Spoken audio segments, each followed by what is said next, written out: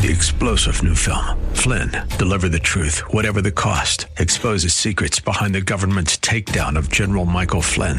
Flynn knew what the intel world had been up to. He ordered the first audit of the use of contractors. This set off alarm bells. He told the truth. He was the most dangerous person for Donald Trump to hire. They had to get rid of Flynn.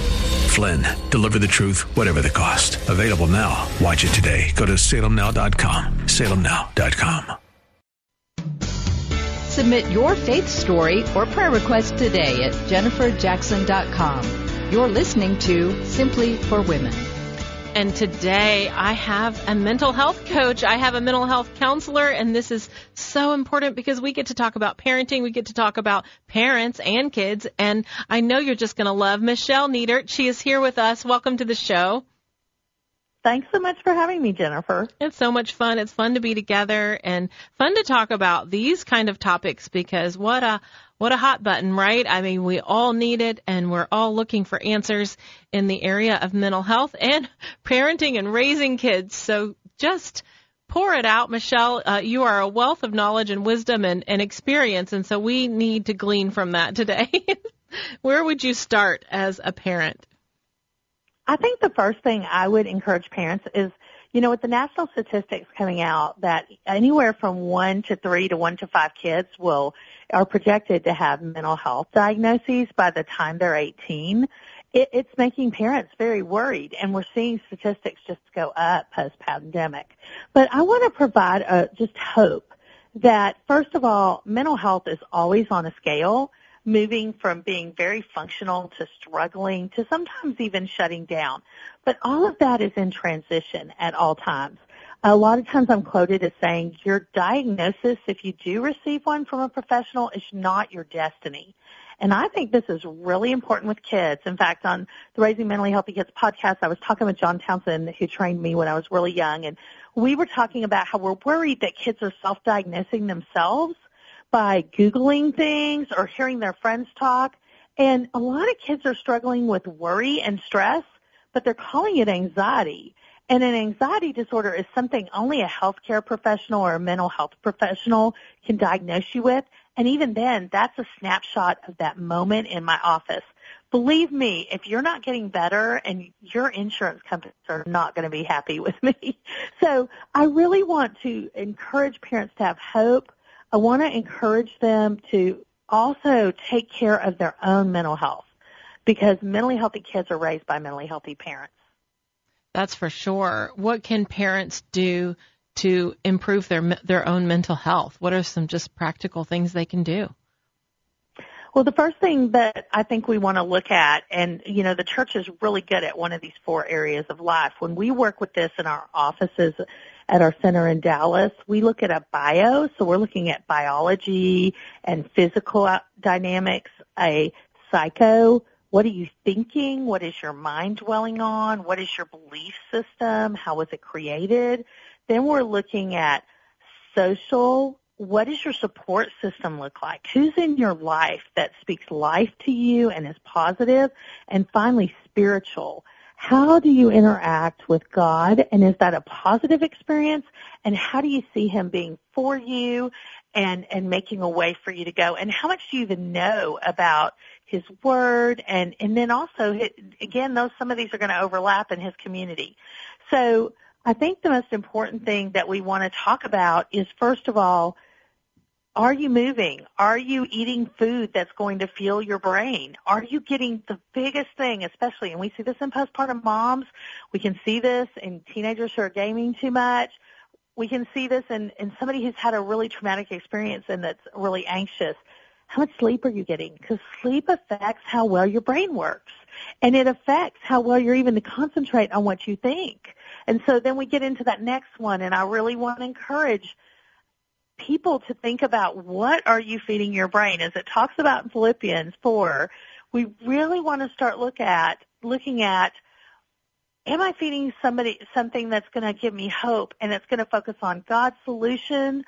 For example, I had an older woman in my office, a grandmother, and she was getting depressed. She had been anxious. She was starting to get depressed. And as I was kind of doing a life assessment of her, I was asking her, how much TV do you watch a day? Because she's retired, and she's telling me that she watches a certain news station about 6 to 8 hours a day. Oh, well, believe wow. it or not, I mean, it's just on in the background, right? So one of the things we did is we reduced that down to less than about an hour a day. Good. And half an hour, like at the beginning, half an hour later on. And so that changed her perspective because the job of the news is to get our attention. And so that's to create drama and intensity and things like that. It's what we use to get people's attention, but just like I did when I gave that mental health statistic at the beginning. But at the same time, if we live in that place, we are going to struggle more. So one thing that's really helped me, and this is more on the spiritual side, but I think it's really helped my mind as well, is I'm doing a really unique challenge with a friend of mine who's an author here in the Texas area, Mary DeMuth. Can you even imagine this? I've never done this before. I've been a Bible college. I went to Baylor. I was a religion major. I went to seminary. I have half a doctorate in biblical counseling. And I've read through the Bible in a year. I've read through the New Testament in a year. But this is doing the whole Bible in 90 days. Now, I do not have the time to sit and read, and plus I don't think I could sit that long if I'm honest, but I'm listening to the whole Bible in 90 days, and it's really changed my mind, I can already tell, because I'm kind of a crime junkie, and I like to hear sensational things. I'm a major geek. I'm always listening to an audiobook, like just consuming so much information. But if you're going to listen to the Bible in 90 days, that's all you're going to do with your free time for the most part, is when you're in the car and you're not going to talk on the phone to a lot of people, you're going to be listening. When I'm getting ready for work, I'm listening. I even listen in the shower. I'm grateful my phone is waterproof. But in the midst of this, I've realized that all of a sudden, like, my God filter is stronger. And that's where we get into that psychological piece of renewing the mind and really beginning to, with young kids, I encourage parents, read those Christian books at night with your kids. Teach them Bible verses through songs and even repetition piece by piece. And then as your kids get older and you're running around like crazy and you're just all dying to get in bed at the end of the day because they're in activities all afternoon and evening, take that moment, encourage them to do a devotional at night. We've written some for that because I want to help kids learn maybe before their feet hit the floor or maybe at the end of the day when all those thoughts of processing the day come. That's when a lot of anxiety builds, the research says, in kids, that we're giving them something else to dwell on. We're distracting their brain away from kind of picking themselves apart and into God's truth. And so I think this is a really important thing for us to remember, that we call it cognitive behavioral therapy in counseling. It's also called renewing the mind. So I think in order to stay mentally healthy, we are going to have to accept there's a battle of the mind. And not only do we want to be modeling how we're fighting it, we want to teach our kids to become equipped to fight those battles as well. I tell my son, sometimes he's like, Mom, I'm so tired. I'm like, you know what, worst case scenario, and I intentionally turned her off for this radio interview, just roll over and say, Alexa, open the Bible app and read me the verse of the day. If that's the best you can do, I want you to hear God's word every day. I think that's so important. Well, I'm Jennifer, and this is Michelle Neitert, and we are talking about raising mentally healthy kids, and it starts with the parent. She has a podcast at raisingmentallyhealthykids.com. But, Michelle, we just have like 2 minutes left, a short amount of time. Tell us, what about with parenting? What are healthy boundaries for all of these activities? I mean, you're talking to us about putting the Word of God in your children, reading them Christian books, listening to praise music. All of those things are so vital and so foundational, really, in the life of a child. But how do parents know what to say yes to and what to say no to, and what's normal? I don't think normal is the question. I think, what is your family bandwidth look like? What does your child's bandwidth look like? Sometimes we do a little bit of a calculator with the things you're committing to. Can you guys get enough sleep? Can you eat healthy foods? Can you be active in community? Can your kids have play dates?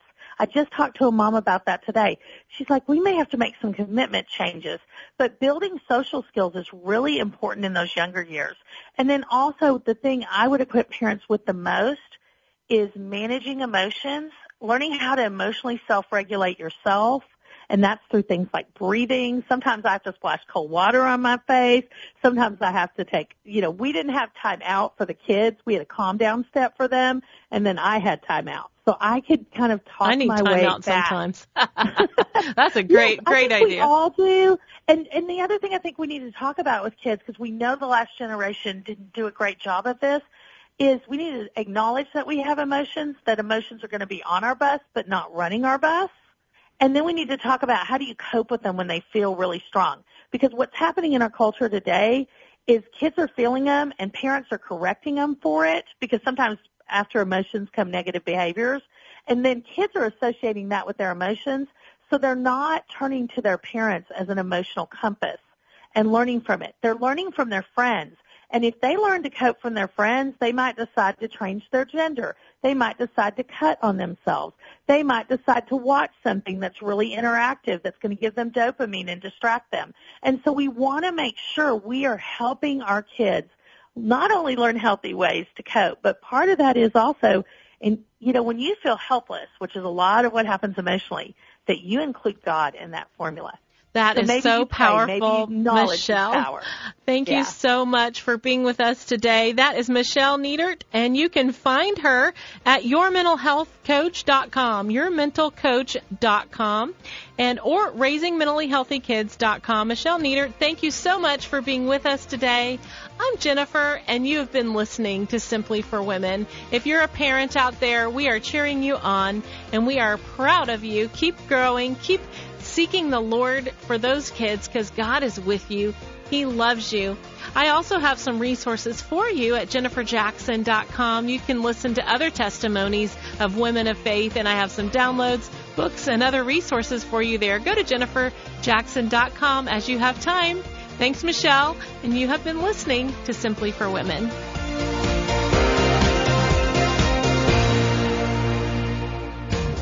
We hope that today's show has been a blessing to you as you seek to simply live out your faith. To hear today's show again or to share it with a friend, search Simply for Women wherever you get your podcasts. Or visit Jennifer's website at jenniferjackson.com. That's jenniferjackson.com. Thanks for joining us on Simply for Women. Take time today to simply be with God.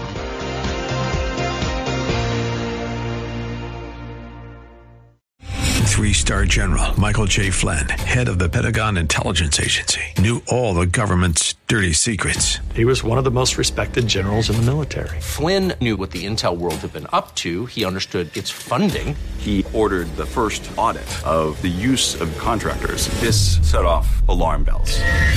The explosive new documentary, Flynn, Deliver the Truth, Whatever the Cost, uncovers the facts behind this scandal. Flynn told the truth. He was the most dangerous person for Donald Trump to hire. I find out the worst enemy that I'm going to face in my life is right here in America. They took my assessment and they wanted me to change it. And I was like, I'm not changing it. They had to get rid of Flynn.